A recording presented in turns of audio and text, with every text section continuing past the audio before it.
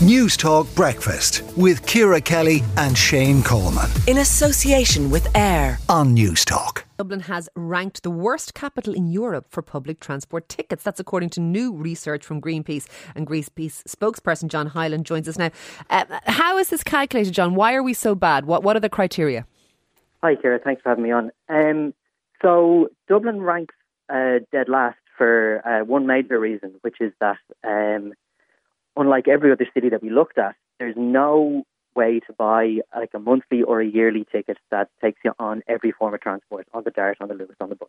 So you can buy a bus commuter ticket for a month, or you can buy a train, but you can't get hopping on one, hopping onto the other kind of a one. Exactly, and this is it's one thing you kind of don't want to be unique in Europe, being known for that, because I live in Brussels now, and to compare it, there's trams, there's metros, there's buses, and you just have one ticket. You can get on and off as many times as you want. That counts as one journey. And so the closest thing we have to a monthly ticket or something like that in Ireland is the cap on the Leap card, yep, which is €32 per week. So compared how much you spend, like over €100 a month, if you were reaching that cap in Brussels, as a comparison, and Brussels is middle of the table now. This is not one of the best cities in Europe. What would you spend? That. It's €49 for. Okay, so we'll be spending sort of 3 times that. What about there are ways of getting? I mean, first of all, we've lowered our cost of public transport. I know they knocked 20% off most of the fares that people would be familiar with, and it is relatively cheaper than it was. But also things like the 90-minute ticket for €2, those kinds, and that is you can hop on and off different modes of transport. Is that not satisfying these criteria, or is it just not looked at because it's a different form of ticket? Well, it's a different form of ticket, and it's also, I don't know if that really addresses the fact that we want people to use these services as their day-to-day thing, to go to work, to go to school, to go see their friends, to socialise, and the other cities that we looked at, they're addressing this by having, long-term tickets you can buy for a month or you can buy for a year, and it's counted and it's affordable. Okay.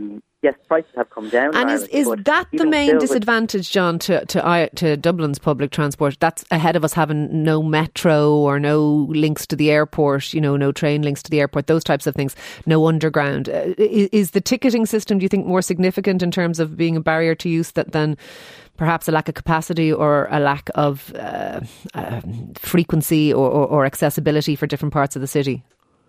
Well, there's lots of reasons why people, might avoid using public transport. Frequency, you mentioned, reliability, maybe just the network doesn't extend to where they are, or the connections don't go to where they want to get to.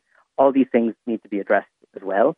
But all those things take much more time. Okay. The thing about, we looked at ticketing because this is something that is relatively quick to fix.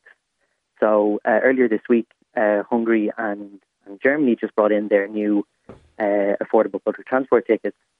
And so Germany they have a ticket where you can go anywhere in the country on buses, on regional trains, and in cities for €49 for a month for anywhere in the country. And if you compare that, that's half the price of. So what you're saying is what we need to have is those tickets. It's just a public transport ticket. It doesn't matter which mode you're on. It needs to be a longer term thing, not a weekly thing, monthly or yearly.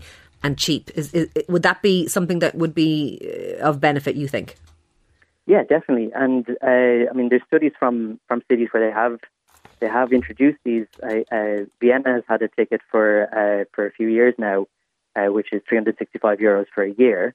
And now there's more ticket holders in Vienna than there are car owners. Okay, so 365 for the year. So in other words, it's €1 a day. Obviously, you might not use it every day, but that's how they've calculated. That is very cheap, all right.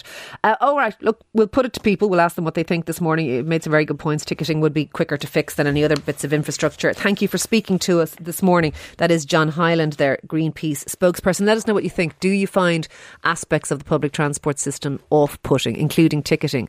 I think it may be off-putting for our European friends who come here. I've no idea, but I wonder, are we sort of used to the ticketing system that we have and we don't even notice? But anyway, let us know.